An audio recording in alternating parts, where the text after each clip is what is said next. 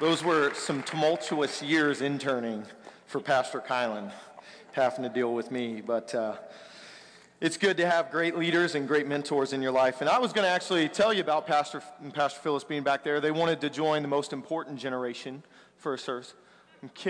Thank you. I'm kidding. We're all important. I'm not that generation either. It's fine. So, hey, tonight I want to talk with you guys about missional living. And if you're not sure what that means, it's okay. I'm going to explain it. But I want to start by saying this. Our church has some values, and they're vital to what we are as a church. And our values here are we live by faith, and that faith is obviously in Christ. That's who we're focused on. That's where we draw all of our meaning and our purpose for what we're doing. So we live by faith in Jesus, which leads us into valuing relationships. Why? Because you can't get Christ without his church. And so a relationship with Jesus, that faith in Jesus, leads us into the community called the church. But then there's another step in this process. The church finds its mission and its purpose from Jesus, and that mission and that purpose is to be rescuers. It's to go out and reach other people. And so tonight I'm going to be preaching a message that kind of falls in that we are rescuers bracket of one of our values of our church. And to kind of dive into this, I want to use an analogy with you. It's what I like to think of as the church when I think about us being rescuers. I think of the Titanic. Now, just in case any of you don't know the Titanic story, if you're unfamiliar with the Titanic, just raise your hand real quick. Okay, perfect. Yeah, you all know about the Titanic. So here's the interesting correlation. God created the earth, and it was perfect, and he put man in it, and it was good, and God said it was good, and he blessed it. They built the Titanic, and they thought it was good, right? I remember hearing, I don't know if it's true or not, but I remember hearing that someone was quoted as saying it's the unsinkable ship. Not even God could sink the Titanic. Well, it sank, right? The earth, because of man's sin, was corrupted. It fell. The Titanic sank, right? And what happened when the Titanic sank? Everybody hit the water. Now they're in a desperate fight for their lives, right?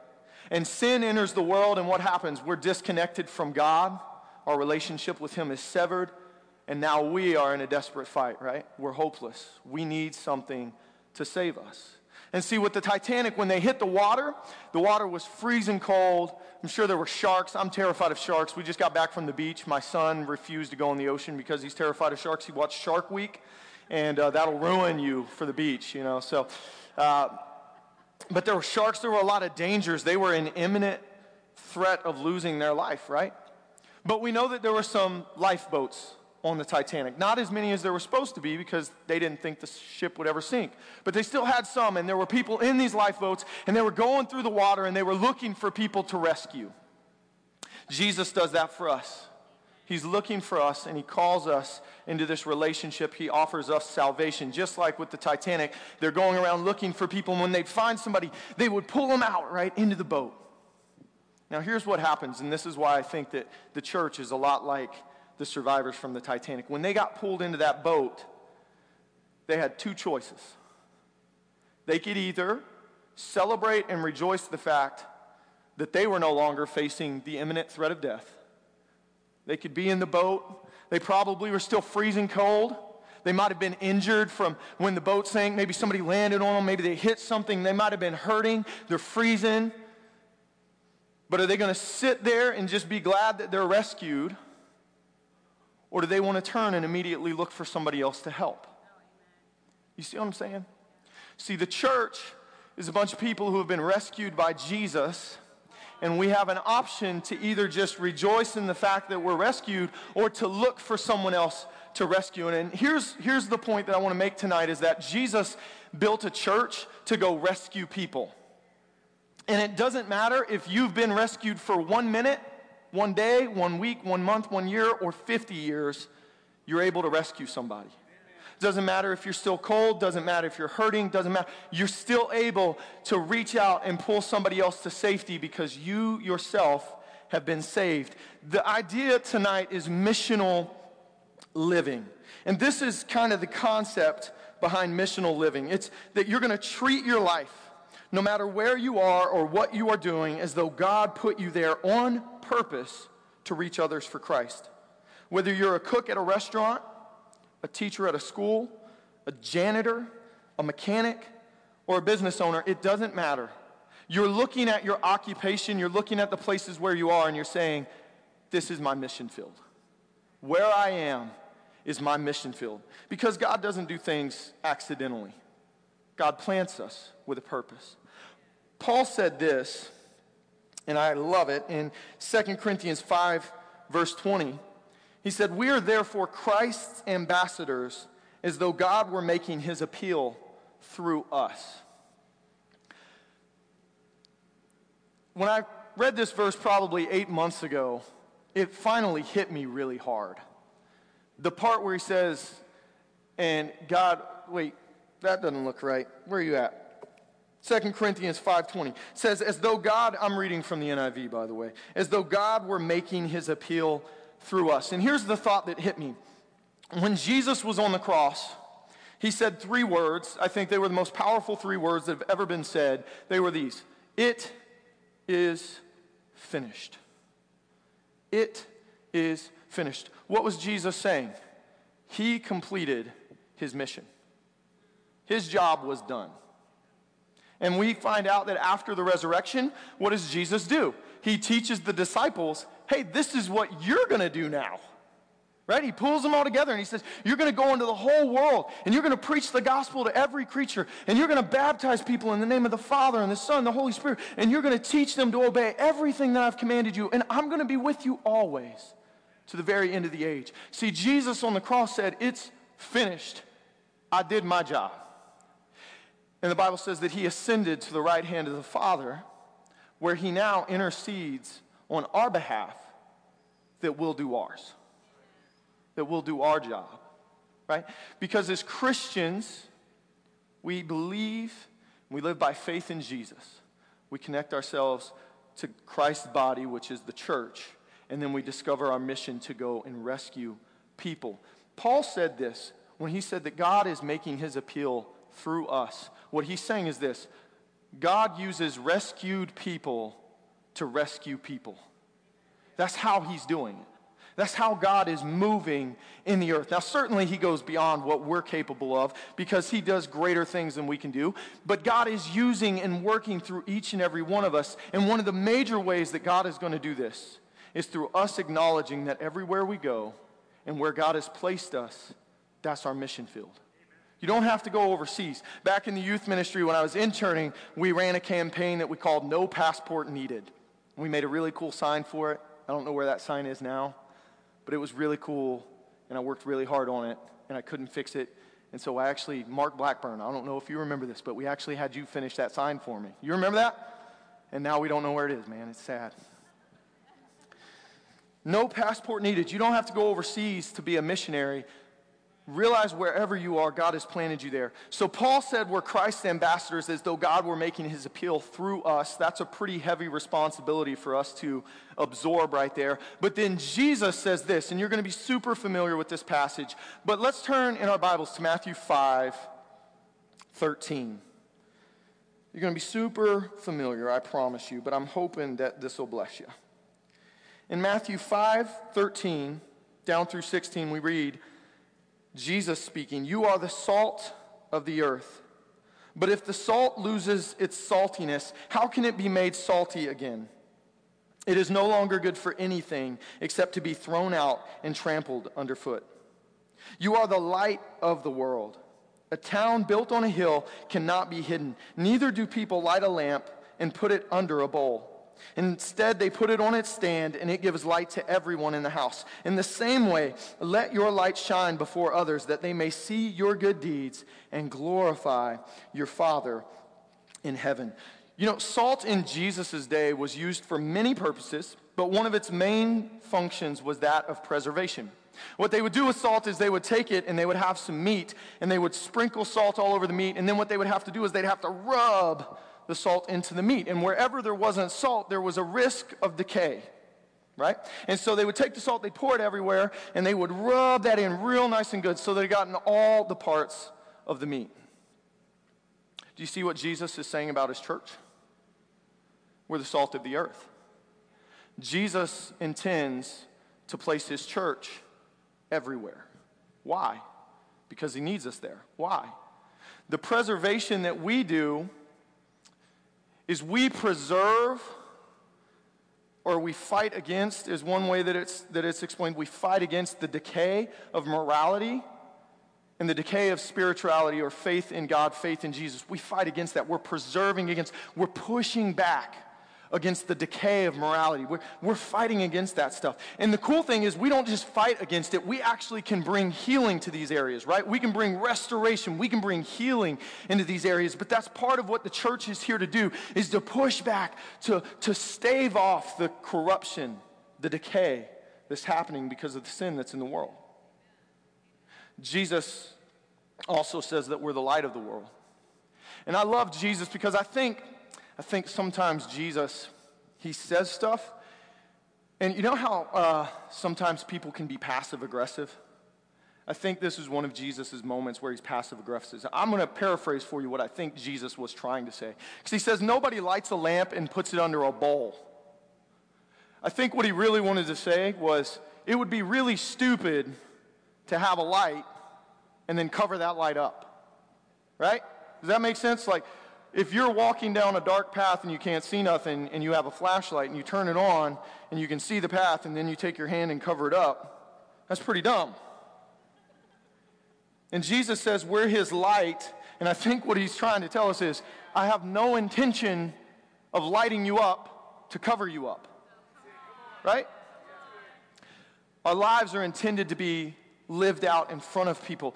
So the salt thing is about us preserving and staving off the decay of what sin is bringing into the world. We're pushing back against that. Part of that comes through our righteous living. Jesus said that salt, if it loses its saltiness, how can it be made salty again? Here's kind of what he was saying. To be salt, you can't be contaminated. See, in Jesus' day, salt can't really break down on its own. If you have pure salt, it's not just going to fall apart. It's going to remain salty, right? But in Jesus' day, they didn't have the way of packaging that we do to preserve it that way. So contaminants would get into the salt, and then it would lose its saltiness because contaminants got into it. Jesus is saying this, is if we're going to be the salt in the earth, if we're going to be slowing down or preventing that process of decay, then we can't allow the decay into our own lives. Here's a really practical example, and I'm not using this to pick on anybody or anything like that. It's just one we'll all relate to. It's really hard for the church to make a stand against adultery if the church is participating in it. We lose our saltiness, right? It's really hard for the church to make a stand against being greedy and being selfish if the church is being greedy and selfish. We lose our witness. You see what I'm saying? We've got to watch that we're not being contaminated. To be salt in the world, we have to be different than the world. But see, light is about the good things that we're doing in the world. It's about the blessing that we're being to the world. How do I know this? Because Jesus said, let your light shine before others that they may see your good deeds. So we know that when Jesus talks about us being a light, he means he intends for us to be doing something in the world that other people can see and say, that was good. What just happened, that was a good thing. Now, the motivation for us shining our light in this way, for doing good deeds, is to bring glory to God. And let me show you why. Because when we get this out of whack, we can get really messed up and we start to think it's all about us, and that's not good for anyone. If I've just been rescued by Jesus, and he's pulled me out of that water, and he's rescued me from death, anything that I produce in my life beyond that point, he gets all the credit for. Why? Because without him, where would I be? Dead. So I don't have the right to claim the glory for any good work that I ever accomplish on this earth because it all goes to Jesus. And so the motivation for our good works is really this. I want to help you because I want you to know how good Jesus was to me, because Jesus will be that good to you. We're pulling people to Jesus. It's never about us. It's always about Jesus, right? So Jesus said this about salt and light. He said that if the salt loses its saltiness, it's no good. It's only good to be trampled on by men, right? So we know we can't allow ourselves to be contaminated. We also know we can't let our light be hidden. But what does this actually look like for us? What does it mean for us to be God's ambassadors? What does it mean for us to be salt and light in everyday life? I have 3 thoughts that I want to share with you that I think will help you grab a hold of this concept of missional living, which is, again, wherever you are, whatever you're doing, you realize you're there for Jesus, to reach people for Jesus. 3 thoughts that I think if we will think this way, it will help us stay focused on the mission of the church that Jesus left us with. The first thought is this. What if we lived each day as though it were a gift from God to fulfill his mission for the church? What if we realized that each new day was another moment to reach another person for Christ? What if we lived each day like it was another opportunity to shine our light a little bit more in someone's life? Now, this might seem a bit overwhelming, and I promise you it's not, because I'm going to show you how easy it is to live for the glory of God in everyday life. But we need to see what the Bible actually says about this, because when you say things like every day, that can seem overwhelming. But before we go there, let's see what David said. In Psalm 118, David said this: "This is the day the Lord has made. Let us rejoice and be glad in it." He wasn't just talking about Sunday. Every day. The Lord made this day. And there was a purpose in this day for each and every one of us. Jesus said this in Luke 9:23, "Whoever wants to be his disciple, they must deny themselves and take up their cross daily and follow him." Taking up our cross means taking up our God purpose, or taking up God's will and his mission for us. And the mission for his church is that we reach lost people, that we rescue them. Here's kind of that thought in conclusion. Let's not get caught up in the monotony of life and treat our days as normal. You know, many of you might struggle with this, and it's definitely played up in media where they talk about just make it to the weekend. You know, everybody talks about the Mondays, right? The Monday blues. Gotta go back to work. Start of the week, right? And I know from my days working in factories, it was like everybody there was just living for Saturday. Just give me to the end of the week. And I personally think throwing away 5 days out of a 7-day week is a pretty terrible way to live. Like when there's so much life in each day, to block out 5 whole days and be like, these are pretty much just so I can get to this point, that's worthless. And as Christians, I think it's actually wrong for us to live that way. If God makes every day, and there's purpose and intentionality in every day, then what would change about our lives? How many more people would we reach for Christ if we woke up every day and said, I'm not going to get caught in the monotony of life and treat this day as normal. I'm going to treat this as the day the Lord has made, and there's purpose in it, and he's got intention for me this day, right? Would that change anything for us? I think it would. The second thought I have is this: what if we lived like where God put us, meaning our workplace, our communities that we live in, the schools that we attend, the family that we have? What if we lived like those places were the places where God wanted to add a little salt? Remember that salt had to be rubbed into the meat to be able to preserve it. It is impossible for us to be God's salt in the earth if he doesn't place us everywhere that it needs preserved. You know, I remember when I worked at factories, there were a lot of people that talked about how miserable they were at factories. I've had people in my family that talked about working in factories, and they were just like, it just destroys your soul. I never experienced that. I actually enjoyed working in factories. I'm one of those weirdos that's like, just give me a conveyor belt and let me assemble stuff all day long, and I will just absolutely have a thrill doing it. I'm weird like that. But I remember hearing that stuff, and sometimes it would come from Christians, and I would almost think, like now looking back, like, man, what if their mindset would have been different about their workplace, or about the family they were in, or about the community in which they lived? What if our mentality about where we're placed in this life is really more, God must need some salt here, He needs somebody to preserve this area a little bit. They need a little bit of somebody standing up for morality and for faith in Christ. They need to see that happening here. What if that's why God wants me here? You see what I'm saying? That would change our outlook on where we're at. That means that God needs salt in the schools, the hospitals, the businesses, the mechanic shops, the military, pretty much anywhere and everywhere. God needs his salt there. So here's kind of the conclusion of that thought. Let's not overlook the purpose of God in our placements in life. Let's not overlook the purpose of God in our placements in life because it means something. God's not accidental with any one of us. He's got a purpose. The third thought I had was this. What if we realized our unique ability to shine Christ's light through simple, everyday tasks and interactions with unbelievers? Every moment matters. Paul teaches us this in Ephesians 5 when he says to make the most of every opportunity. He goes on to say, for the days are evil. Make the most of every opportunity. Paul also says in Colossians 3, whatever you do, whether in word or deed, do it all in the name of the Lord Jesus, giving thanks to God the Father through him. Here's what I want you to know, church.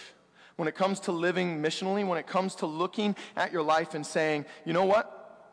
I'm not going to treat my days as monotonous and normal. I'm going to acknowledge that every day is purposed by God, and there's an intention in my life from God. There's a purpose for God in my life in each and every day. We wake up and we do that, and we say we're not going to overlook the placements that God has for us in our life. We're going to look at them as if God needed us here because there's a reason for us being here. And here's the other thing. If we realize that every smile, every handshake, every kind word, every act of generosity, every time we do something to care for the poor, every act of service, every time we mourn with someone who is mourning, every time we pray a prayer for someone else, every time that we grant someone forgiveness when they've wronged us, every time we sacrifice of our time to help someone in need, it matters when it's done for God's glory. It matters. You know, I read this week that over 70% of people that are in church right now, not just this church, but the church as a whole, over 70% of people say that they're in church today because somebody they had a personal relationship invited them in. To finish my last thought, I'll sum it up like this. Don't miss the magnitude of your moments. If the heavy majority of people have found faith in Christ through a personal relationship with someone else who was already in the church, then we cannot miss the magnitude of every moment that we have with these people. Every kind word that we speak to them means something. It's saying something about who God is and what God is like. It's showing them a God that is compassionate and that cares for them and wants to rescue them. Our moments matter. They matter. So let's not get caught up in the monotony of life and treat our days as normal because they're not. Let's not overlook the purpose of God in our placements in life because he was intentional in where he put us. Let's not miss the magnitude of our moments knowing that all it takes is one moment for God to change somebody's heart. That's all we need is one moment. I hope you're okay with it being a little short. I'm going to wrap up. And to wrap up, I want to bring you back to the Titanic analogy. Because what I've talked about, this missional living, is something that each and every one of us can do. You can do this tomorrow. You can go tomorrow to your workplace and realize, God put me here for a purpose. I'm not going to overlook this purpose. I'm going to acknowledge that God needs some salt and some light right here. And so I'm going to own that. I'm going to be that here. And I'm not going to miss the magnitude of every individual moment. You can do that and watch what God starts to do in your life when you live intentionally for his glory. But here's what I need you to grab. As a church, we have to have the heart of God for lost people. We have to. We have to pray until God gives us a heart for the lost people, the same heart that he has, the same heart that says, for God so loved the world that he sent his only son, right?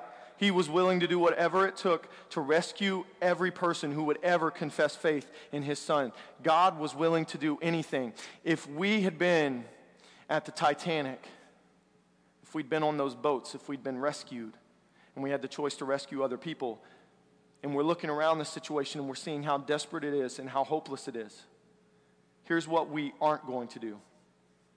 We're not going to stop to think about who that person is or what they've done before we reach a hand out to rescue them. And we got to grab this. I got to grab this. You know, I shared a couple of weeks ago about somebody that the Lord led me to witness to, and I got there and I was super uncomfortable. And I'm going to be honest with you, the Lord's been working on me a lot because he wants us to reach people. We cannot allow what people have done in their past or what they look like to affect our willingness to reach them. And so here's what I think is helpful. I think it's really helpful for us to start praying, God, give me a heart for lost people like yours. Help me to see the urgency of their need. Help me to see the urgency of their need, because when you look at somebody and you see them dying, and you can visually look at them and think, they're dying and they have no hope, the things that would cause you to step back from them, they're going to dissipate pretty quickly. You know what I'm saying? If you're walking down the street and you see someone choking to death, you're not going to stop to say, hey, I wonder if that's a homeless guy that's going to use my money to get some beer. You're just going to go rescue him, right? If you see a kid walking off a cliff, you're not just going to stand there and be like, man, that's weird. That kid must have done some drugs. No, you're going to go and try to save them before they go off the cliff. These are dramatic examples, but you get my point. We can't, if we're going to be the church and if we're going to fulfill the mission, if we are, all of us together, collectively, going to fulfill the mission of the church, then we have to pray the heart of the Father for lost people. And don't get me wrong, we can't just see them come through the door. We're actually called to disciple them too. We got to be there for these people. We got to walk with these people. We got to welcome people into the fold. I want to close with this, and I don't intend to offend anybody, but it was one of the most surreal moments of watching a movie and just being hit in the face and thinking, that is the most Christian thing I've ever seen in my life, and it was not in a Christian movie. I'm kind of a Marvel fan. Not all Marvel stuff. I'll just throw that out there. Some of it I don't get into. But I'm kind of a Marvel fan, and they had their big movie, Endgame, come out. And if you haven't watched it, I'll give you the setup. Half of everything in all of existence, well, spoiler alert. He hasn't seen it. Plug your ears. Okay, spoiler alert. A lot of people die, and there's a way that they can bring all the people back, okay? And two of our characters, Black Widow and Hawkeye, they're good guys. They have to go to this foreign planet, and they have to go get this item.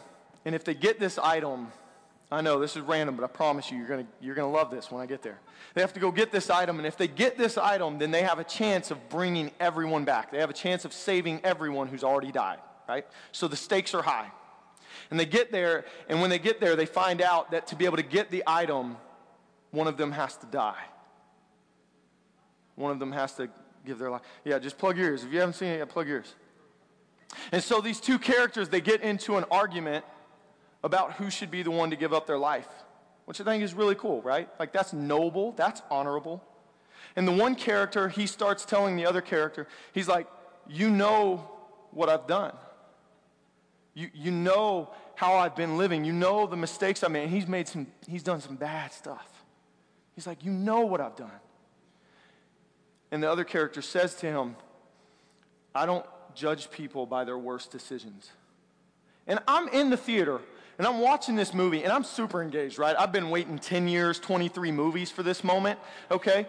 And this moment hits me, and I'm in it, and I'm fully engaged, and she makes this comment, I don't judge people based on their worst decisions. And I was like, wow, that looks a lot like grace. Wow. In a secular Hollywood movie, this character's like, and this guy's done some terrible things. I don't judge people based on their worst decisions. And I thought, man, I'm so grateful that God's grace is so much better than that. It's so much more radical than that. Because if he was judging us based on our actions, we would all fall extremely short of the mark. You know what I'm saying? None of us would be rescued. You might have been a saint before you were saved, but you weren't a saint. The Bible makes it clear that we all fall short. We all miss the mark. And in this one moment, in this movie, when I'm honestly, I'm not really, I don't know about you, but I'm not really thinking much about the church or what I'm going to preach or anything like that. That happened and I thought, man, the church could use that. When we look at lost people and they look extremely different from us, and we know that their lifestyles are extremely different from ours, and we know that they're messed up and they're messy and they're going to bring a mess with them, it'd be really cool if we all just looked and said, we don't judge based on your worst decisions when you were a sinner, when you didn't know right from wrong, when you didn't know how to honor God with your life. We're not going to judge you based on that. We're just going to stick our hands out to you and say, there's a place for you. Jesus loves you. Jesus will rescue you, and we'll let Jesus clean up the mess. Because that's what he did for me. And that's what he did for you.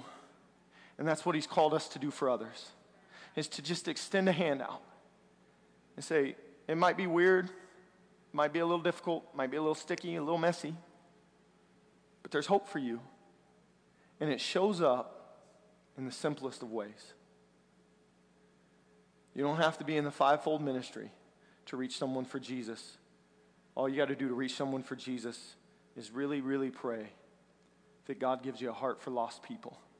So that when you see them, your reaction won't be like mine, where I go, ooh, Jesus, I don't know about this. Your action will be like Jesus, where you reach out to serve and love. You see what I'm saying? This is what we're called to be, church. This is what Jesus left us here for. When he was getting ready to be crucified, in John records these prayers that Jesus prayed. Jesus' first prayer was for himself. His second prayer was for the disciples who were there with him. His third prayer was for us.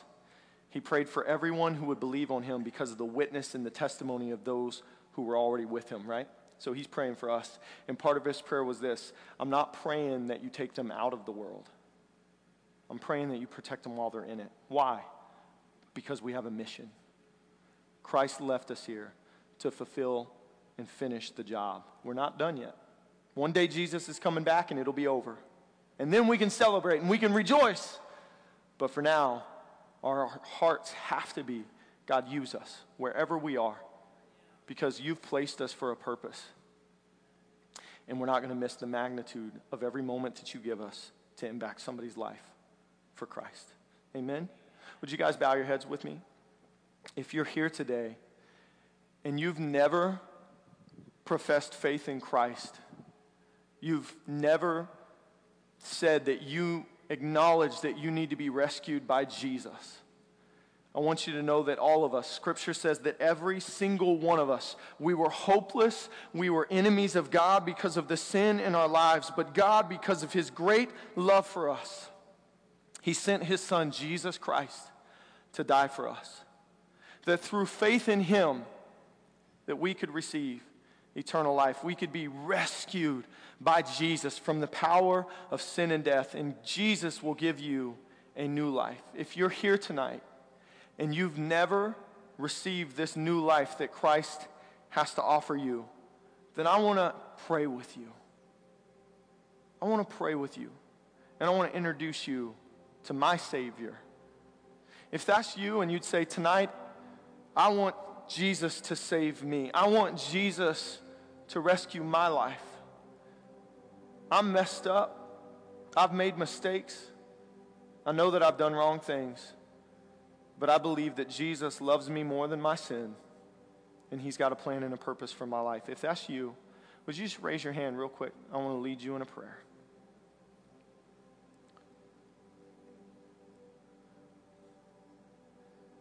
Amen. Amen. Jesus, I thank you so much for your word. I thank you for your life. I thank you that because you did what we couldn't. You lived a sinless life. You were murdered, crucified. You died. You were buried. You rose again on the third day. You did all of that for us. For the joy set before you, you endured the cross for our sakes. God, we are grateful. As your church, as your body, we are grateful for the sacrifice of Jesus that has rescued us. Now, God, we pray, I pray, Father, help us to have a heart like yours. God, give us a burden for lost people. God, help us to not go through life not looking to the left and to the right for who needs rescue. God, help us not to be consumed with our own healing and our own process. God, help us to look beyond ourselves, God, and to see those that are hurting and needing you that are around us because you've placed us with a purpose. There's an intention in everywhere that we are. Our days are not normal, God, and we don't want to miss the moments that you give us. Give us a heart for lost people, God. God, give us a heart for lost people. We believe in a miracle-working Jesus. There's nothing that we come across, there's nothing that we encounter that, Jesus, you are not greater than. Help us to rise up in faith and to honor you as your church, as your body. And I thank you for this. In Jesus' name, amen. And